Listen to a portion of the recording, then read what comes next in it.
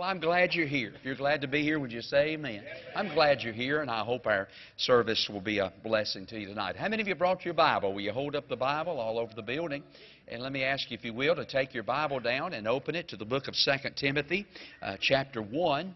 2 Timothy chapter 1, that's page number 1279 if you have an old Schofield Bible, all right? 1279. I'd like to read some verses here in just a moment. Boy, I want to encourage you to pray for our services this Lord's Day, and let's ask the Lord to give us a good day on our church buses, and pray for a good day and baptisms and people being saved and a good number in attendance. We had a great crowd Sunday morning. I don't know where everybody come from. I think everybody just finally one of them Sundays, everybody showed up.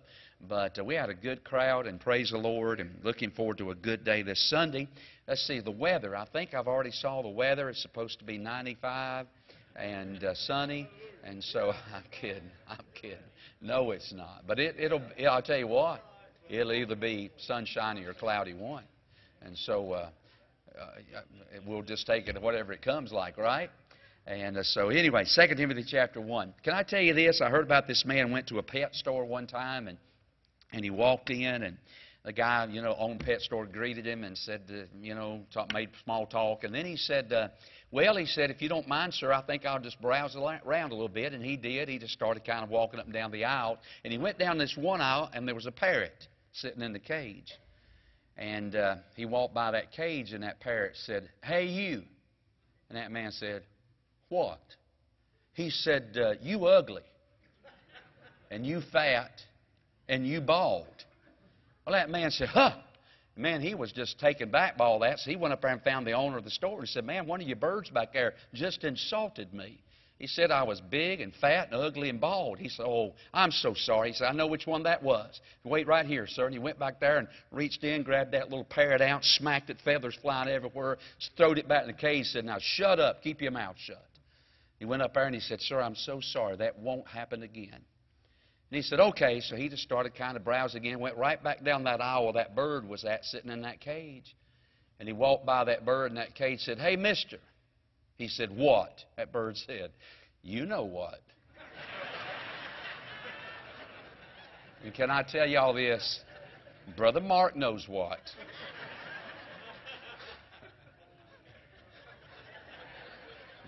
You know what. All right, let's read 2 Timothy. Let me read verse 1 and following. Just leave your Bibles open and follow me through this, if you will. Look at verse 1. "Paul, an apostle of Jesus Christ by the will of God, according to the promise of life which is in Christ Jesus, to Timothy, my dearly beloved son, grace, mercy, and peace from God the Father and Christ Jesus our Lord." Now, if you'll notice, that's one sentence. 2 verses, but just one sentence. Then he said this in verse number 3, "I thank God." He said, boy, I just want to thank God. And I think he literally, what he does, verse 3, is he kind of just burst into praying a little bit. And he said, "I just want to thank God." And then he thanks God. He starts talking about Timothy, the one he's writing to, in verse 3. And he said, "I thank God, whom I served from my forefathers with pure conscience. Without ceasing I have remembrance of thee," talking to Timothy, "in my prayers night and day, greatly desiring to see thee, being mindful of thy tears, that I may be filled with joy. When I call to remembrance the unfeigned faith that is in thee, which dwelt first in thy grandmother Lois and thy mother Eunice, and I am persuaded that in thee also." Now jump to verse 7. Verse 7 says, "For God hath not given us the spirit of fear, but of power and of love and of a sound mind." Now, I'm going to deal with verse 6 next week, so I skipped that one this week. But that's reading those first 6 verses. Leave your Bibles open. Let's talk about this together. Father, thank you for the good Word of God. Thank you for letting us be together on this Wednesday night. And I pray, and I'll not preach a long time, but I pray you'd speak to us tonight. And just may you touch our hearts about these things that I'll talk about here in a moment. You put on my heart. And I pray that you'd use them, Lord, to help us to understand this is where we ought to be as the people of God. Bless your word, I pray in Jesus' name. Amen. If you think back to a couple of weeks ago, you may remember that I started a brand new series of sermons on Wednesday nights from the New Testament book of 2 Timothy. And I'm calling this series of sermons, I'm calling it a manual for maturity. A manual for maturity. You know, if there's one thing that God makes perfectly clear in the Word of God when it comes to His desires for His people, for His children, it is that God wants us to grow and mature in our walk with Him. His words to us in the form of a command are these: but grow in grace and in knowledge of our Lord and Savior, Jesus Christ. So we're commanded by God to grow in grace, to mature in grace. Now, when we come into the family, we all come in as newborn babes, every last one of us. If you're 95 years old and you get saved tonight, you will come into God's family in God's sight as a newborn babe. And we're told that newborn babes desire the sincere milk of the Word that they may grow thereby. But always remember that God doesn't intend for us to stay newborn babes in His family. Just as when a newborn babe comes into our family, there's a lot of excitement. Boy, it's exciting when a new baby comes in the family. I mean, it's wonderful, isn't it? All those 2 o'clock feedings and 3 o'clock changes. And boy, it's just a wonderful life, isn't it? To have children born in your family. But they don't stay children long, do they? They're babies. They start growing and maturing. And before you know it, you're walking them down an aisle, giving them to some old somebody that ain't worth nothing. Ain't you? I mean, really, I'm kidding. I'm kidding. You're giving them away to somebody, and you raised them, put all that money in them just to turn right around, give them to somebody, not get a dime back. But you don't stay a child, do you? A baby, you grow. And that's the same way it is when we come into God's family. Salvation is the starting point. The starting point for our relationship with God. But always remember, it's not the stopping place. God expects us to move on. If you have moved into God's family, God wants us to move on in the family. And that's really what this book is all about. It's all about maturing in our walk with God. Timothy, as of 2 Timothy, is no longer the struggling young pastor of the church of Ephesus. He's no longer following in the footsteps of the Apostle Paul. He's no longer a young man dealing with an older congregation. As of the writing of this book now, he's probably a middle-aged man. He's doing some evangelistic work in and around the city of Ephesus. And last time, as we kind of opened up this book, we looked at that very first sentence, verse 1, verse 2, one sentence, and we are told the 3 people that this book is all about. Remember, we are told, number 1, about the old man who is the writer. The old man who is the writer. Look at verse 1, Paul, an apostle of Jesus Christ. A little bit later, over in the book of Philemon, verse 9, only one chapter, verse 9, Paul calls himself Paul the Aged. And Paul is an old man now by terms of that day. He was probably 66 or 67 years old, and he's an old man now. He has lived his life for the Lord. He has been sentenced to die, and as this book comes to a close, Paul will actually lay his head down on the block of the guillotine and lose his life. He'll give his life for the cause of Christ. So what we have here, in reality, it's not only, as we read this book, we're not only reading the letter, the mail of the Apostle Paul, but we're also reading his last words. Because this is the last book that he'll write before he dies. So this book is about the old man, who's the writer. But it's also about the young man, who's the reader. Because he goes on to say in verse number 2, to Timothy, my dearly beloved son. Timothy now is probably in his 30s, and he's Paul's son in the faith. Paul has led Timothy to the Lord many years ago on his second missionary journey when he went into the coast of Iconium and Lystra and Derbe. And Paul preached the Word of God, and this young man by the name of Timothy gets saved by the grace of God. And these two, Paul and Timothy, boy, they hit it off. I mean, man, from here on out, they're 2 peas in a pod. They're traveling together. They're preaching together. And boy, I want to tell you something. They have a great relationship. In fact, Paul once said this about his son in the faith by the name of Timothy. In Philippians 2, verse number 20, notice this first phrase. Paul said this, writing about Timothy, he said, for I have no man like-minded. Now, that would be our way of saying, boy, I can't think of anybody any better than so-and-so. Boy, I'll tell you what, when it comes to so-and-so, there's none better.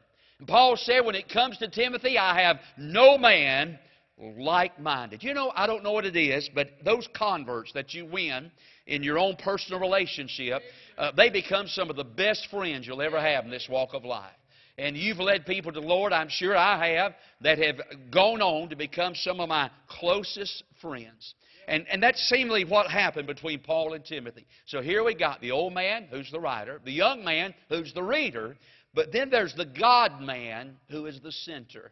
If you'll look back in verse number 1 and verse 2, Paul mentions Jesus 3 different times. You see, this book, in reality, is all about Jesus. You know, the Bible, in reality, is all about Jesus. I mean, buddy, He is the theme and the subject, the center and the circumference of the entire Bible. It's all about Jesus. That's why we ought to be about Jesus. I mean, buddy, if people come to our church and we don't point them to Jesus, we have failed to do our job. It is all about Jesus. So now we have been introduced to the people of this book. But now we're going to leave the people and we're going to look at the prayer. Because join me now in verse number 3, and Paul says this, I thank God. So it almost sounds like to me that Paul just kind of burst into praying now. I thank God. You know, Paul said this before when it comes to the subject of prayer. Look up on the screen. He said this, to pray without ceasing. And I guess Paul is practicing a little bit of what he's preached. And Paul just breaks into prayer and says, Lord, God, I just want to thank You. I want to thank You for this young man by the name of Timothy. He drops right down in verse number 3 and he says this, hey, Timothy, I just want you to know that I pray for you night and day. Night and day, you're always in my prayers. You know, I appreciate all the kindness of our church members. Occasionally I'll get a card or something in the mail, maybe a letter in the mail or an email, as the case may be. And then sometimes folks in our church will bring me a gift, maybe a cake or a gift card or something along those lines. And I just want to say I appreciate all of that. But could I say this to y'all, and I think you'll understand where I'm going with this. One of the greatest things that this church can ever do for their preacher is to pray for him. Now, keep the cakes coming, but pray for him. That's right. I mean, the older I get, the more I come to understand that I sure do need people to pray for me. Night and day, please, pray for me. If there's anybody in this room tonight that needs your prayers, it is me. I love it. When people come by to me and say, hey, preacher, I just want to tell you, I pray for you every day. Can I tell you something more than you'll know? I appreciate your prayers. Occasionally I'll get a text from somebody and say, I prayed for you this morning. And I always text back something to this effect. You'll never know how much that's appreciated. I appreciate people praying for me. And I said a moment ago, Paul said, verse number 3, I thank God. And Timothy, I just want you to know, I pray for you night and day. But I made mention a moment ago of how close these two were, how Paul and Timothy, how close of a relationship that they had. But if you really want to kind of get an idea of how close it was, look down in verse 4. Paul said this, greatly desiring to see thee. Paul said, Timothy, I just can't wait to see you. I just want you to know, I got a great desire to see you. And then he goes on down in verse number 4 and says this, that I might be filled with joy. In other words, I think what he's saying is, you know, when I see Timothy, I mean, just something about that boy just fills my heart with joy.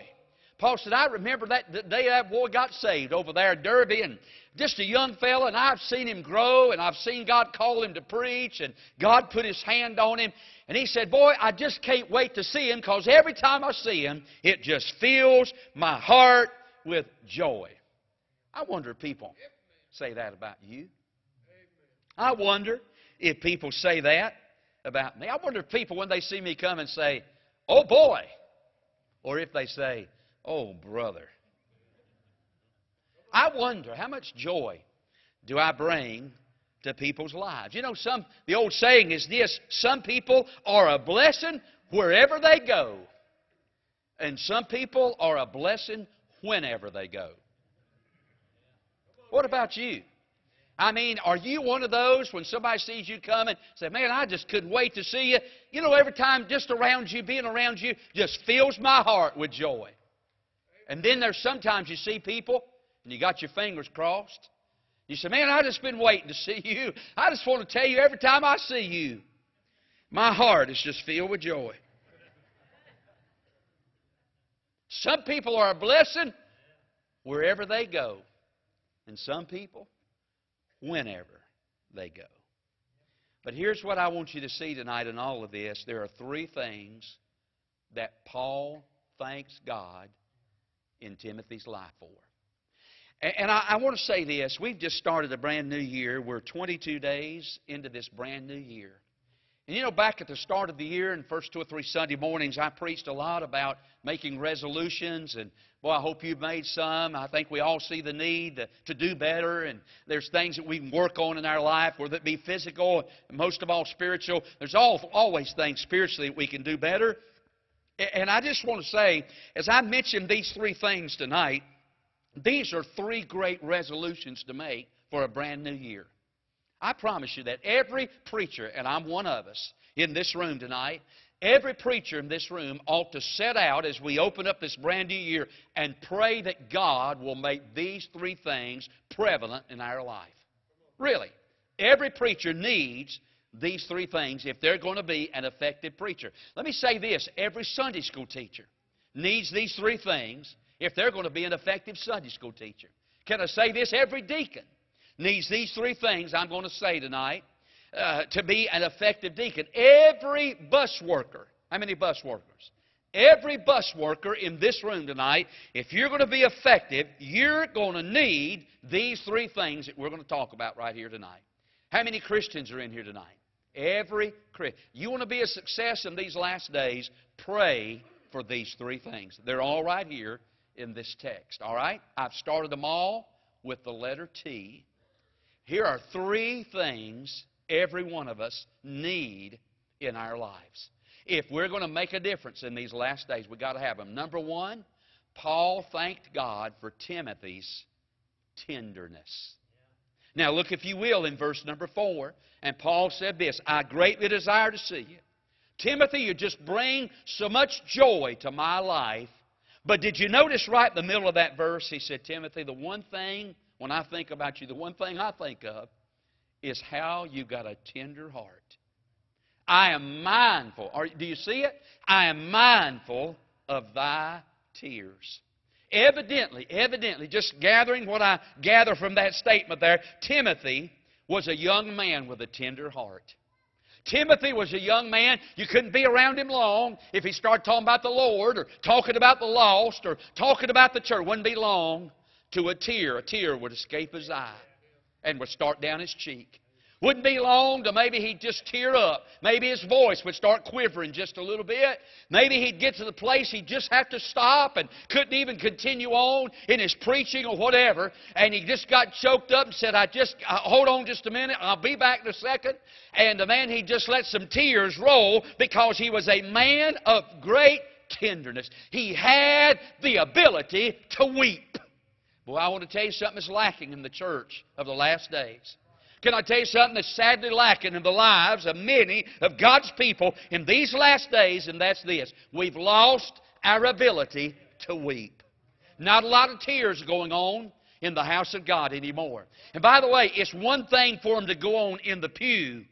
It's quite another thing for them to go on around the altar right here. You think back, I can remember, I grew up, I've been in church all my life, and I can remember when altars would fill up and people would just be laying around the altar, and just calling out, crying out to God, and they'd be weeping and the tears would be flowing, and when they'd get up, the men would take their sleeves and wipe their eyes, and the women would have the tissues out, they'd be wiping the tears, the mascara had run down their cheeks. You know why? Because we had some tenderness in our hearts back in those days. I said this was a manual for maturity. You know, seemingly the older we get in the faith, the more tender we ought to be, but it almost seems like it works to the opposite. The longer you're saved, the more calloused you become. The more hard-hearted You become, and we're almost to the point anymore that we don't even weep anymore. We don't cry. We've lost our ability to weep. Somebody said the tragedy of the church of the last days is that the church is full of technology, but it's empty of tears.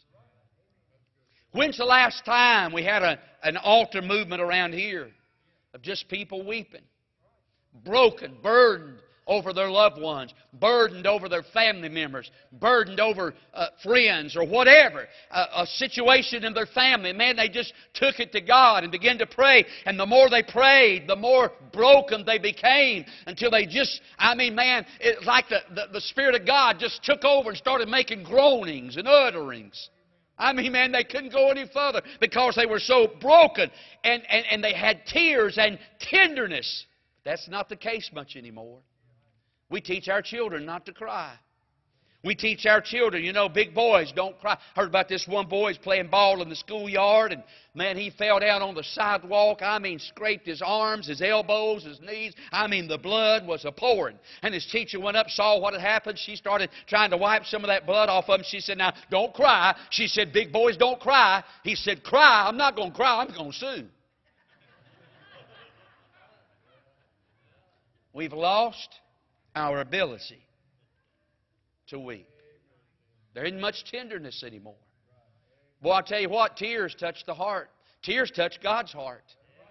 Something about the tears of mankind that touch the heart of God. I can't explain it, but it seems like when the tears begin to flow, it moves the heart that moves the hand of God. Buddy, there's just something about tears that God, it just seems like it. When our heart gets broke, God's heart gets broke. And when God's heart gets broke, God's hand starts moving. Amen. I think about that passage back when old Hezekiah was about to die. And boy, Isaiah the prophet had went in there and told him in Isaiah 38, "Hey, you're going to die. You're not going to live. Set your house in order." And then I remember how that Isaiah left the room and started out of the palace, and old Hezekiah turned his face toward the wall and started praying and started weeping. And God stopped the prophet Isaiah on the steps and said, "Go back in there and tell that king that I've heard his prayer. And you go back in there and tell him I've seen his tears. And I'm going to give him 15 more years to live." The crying, the tears of Hezekiah touched the heart of God. Somebody has once said you can really tell a lot about a person by three things. Number one, what makes them angry. Number two, what makes them happy. And number three, what makes them cry. When's the last time you had a tender heart? When's the last time you shed tears over the situations that in your life? When's the last time you walked into a home and walked out and your heart was broke because you saw those children living in that condition? You saw those people living in that kind of condition. Can I tell you, I think we have seen so much in these days. We have become so callous. Our heart has become so desensitized because, man, we've seen so much on television and we've heard so much that we've just lost the ability, to weep.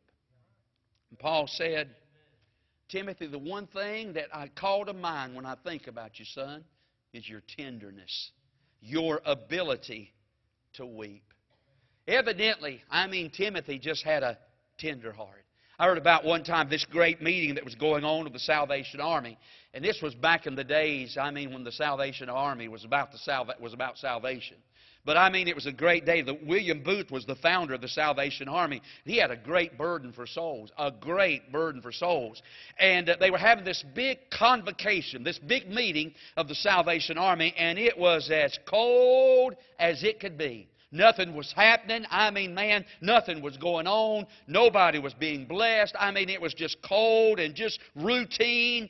And so they wired William Booth. He was an older man, couldn't get there now. And they wired him and they told him about the condition and what was going on. And William Booth sent them a wire back that contained only two words, and that's this: try tears. Hey, when things get cold at the house of God, try tears. Hey, when things get cold in your Christian life, try tears. When things get cold in the Sunday school class, try tears. Hey, when things get cold in the choir, try tears. Hey, when things get cold at the Christian school, try tears. When things get cold on the bus route, there's something about tears that touch the heart of God. And Paul said, Timothy, I just want to tell you, I thank God for your tenderness. Well, wouldn't that be a good thing for us to start out this new year praying, oh God, make my heart tender like it used to be. God, please. God, would you please scrape off the hardness of my heart? God, would you please get my heart out of the cold condition that it's in? And oh God, give me my tears back again. God, make me tender. Paul thanked God, number one, for His tenderness. I want you to see a second thing. Come to verse number 5. Paul said, I not only want to thank God, Timothy, for your tenderness, but in verse number 5, Paul said, I want to thank God for your trueness. Your trueness. Look at verse 5. When I call to remembrance the faith that is in thee. But now notice, he used an adjective to describe Timothy's faith. And the adjective was this, the unfeigned faith that is in thee. Boy, that's a good word, unfeigned. We don't use that much anymore, do we? I mean, we don't talk about something being feigned or unfeigned much anymore. But the word actually just simply means to be without hypocrisy. It just simply means to be true. Let me put it in Forsyth County language. It means to be the real deal. And Paul said, when I think about Timothy, I think about somebody who not only has a tender heart, but I think about somebody that just has a genuine faith. They're real, they're sincere, they're true. You know, that's something sadly missing in the church of the last days. I mean, we got so many in church that just aren't real anymore. They're one thing at church, another thing at home, and another thing on the job. Sing like a saint on Sunday and cuss like a sailor on Monday. Pay their 10th on Sunday and buy their 5th on Monday. You know, we hear about, I don't know about y'all, I know I shouldn't watch these things, but I'm addicted to them. Killer shows. That's how I get ready to preach on Sunday morning. I watch them killer shows on Saturday night. But, no, I'm serious. But, I mean, some of these killer shows, you know, and what it is, here's an old boy. I'm just going to use a man. It could be a woman, but an old boy here. And, I mean, everybody thinks he's one thing. But underneath all that, he's something else. And they call it this. They call it, he led or she led a double life. How many people sit in our churches anymore and they lead double lives? I mean, they come over here to church and everything is just wonderful. Oh, I love the Lord and I love Jesus and I love my church. And then they get in the car, drive out of the parking lot, start toward home or whatever, and it's GD this and blank that. And I mean, it's just terrible. Boy, we need some people that's got an unfeigned faith. Well, wouldn't that be good to start off this brand new year by praying, God, not only give me tenderness, but God, give me trueness. God, don't let me be a hypocrite. And by the way, I know this. I know we're all hypocritical from time to time. There isn't a person in this room that hadn't before at one time or another said this and done that. Not a one of us. Don't look down. We ain't praying right now. We all have done that before. We have said this and done that. Every one of us. And all of us in here at one time or another have been a little bit hypocritical. But can I say this? I hope that's the exception and not the rule. Amen. But we ought to be true. In other words, I ought to be the same person at Walmart that I am at 1175 Bethania Rural Hall Road, Winston-Salem, North Carolina, 27106. I ought to be the same person at 144 Foothill Farm Lane in Pilot Mountain that I am right here at this church. I ought to be the same person in this pulpit that I am sitting in front of a computer in there. I ought to be the same person in this with my Bible that I am with a magazine somewhere. Hey, we ought to be true, friend. It's time to quit playing games with God and just be true. Be sincere. Can I have an amen? You've heard the old saying before, the reason so many are going to hell is because there's so many who are going to heaven. You ever heard that one before? Or what about this? Old Gandhi said this one time, Gandhi said, you know, that Hindu, all that stuff over in India, but here's what he said: I would be a Christian were it not for Christians. Well, that kind of puts us in our place, don't it? And how many people sit in our churches week in and week out, and they're one thing here and another thing out here in the world. And Paul said, Timothy, I thank God for your tears. Boy, you're tender. I love your tenderness. But I thank God that you're true. You got a faith that is unfeigned. And by the way, if you'll look there at verse number 5, he said, I know where you got it at. He said it dwelt over there in your grandma, and it dwelt in your mother. And Paul said, I think you got it in you as well. Boy, that's kind of a scary thought, isn't it? The same kind of faith that I have is the same kind of faith my children's going to have. Woo! That's scary, isn't it? I mean, just think about it, friend. You're handing down to the next generation what you are. They're going to follow your lead. They're going to follow my lead. And God help us not to hand down so hypocritical, insincere kind of a faith where one thing at church, another thing out here in the world. God help us to be true, unfeigned, without hypocrisy. Amen and amen. I got down in my notes right here, say amen right here. Amen. Let's be true. Paul said, I thank God for your tenderness. And Timothy, I just thank God for your trueness. It's sincere faith. It is unfeigned faith. Boy, what a resolution that would be.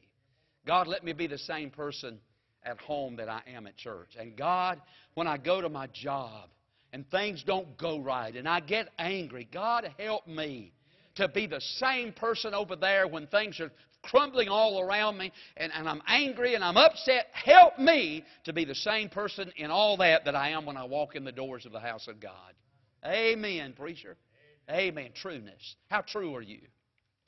What kind of faith have you got? You got feigned faith? That fake stuff, that phony stuff, that put-on stuff. Do you put your faith on Sunday morning when you walk in here? You put your Sunday go-to-meeting face on, and I mean everything's good and fine. You walk out of here and pull it off, and you got horns sticking up. Amen. Trueness. Let's be true people. Thank God for your tenderness. I thank God for your trueness. Well, look down at verse 7. Paul said this, I thank God for your toughness. Look what he said in verse 7. For God hath not given us the spirit of fear. Toughness. I don't know. God hath not given us the spirit of fear. It kind of sounds a little bit contradictory what I've just said. Tenderness and toughness. That don't sound right. Tenderness and toughness. But if you're a child of God, that's what it ought to be like. Tender on the inside, tough on the outside. I mean tender when it comes to souls and comes to the work of God, but a backbone made out of a saw log that all hell can't stop. Well, I tell you what, we got too many that's quitting today. Least little old thing comes along. I'm going somewhere else. I'm done with this. Least little old thing can happen. Surely you're tougher than that. Surely you are. Somebody says something you don't like. Look at me. You know what? You don't like it. I'm just going to quit. Are you kidding me? Surely you're tougher than that. I mean, surely you got more about you than that. Paul said, hey, Timothy, I just want to thank God for your toughness. God hadn't given you the spirit of fear. Who do we have to fear? The Lord is my light and salvation. Whom shall I fear? Why do we have to be afraid? Why don't we be tough and just, stand up and just whatever and just keep on plugging along for Jesus? Least little old thing can be said about us. Our feelings get hurt. We're done. Stick a fork in us. Least little old thing comes along, something happens that we don't like. Man, they didn't consult me. They didn't do that like I thought they ought to do it. We're done. Surely you got more about you than that. Toughness. God hath not given us the spirit of fear. Boy, Paul faced a hard time. You know, we're going to be persecuted, aren't we? In this world, Jesus said in John 16:33, ye shall have tribulation. In this world, Jesus said, "Ye shall have tribulation, but be of good cheer. I've overcome the world."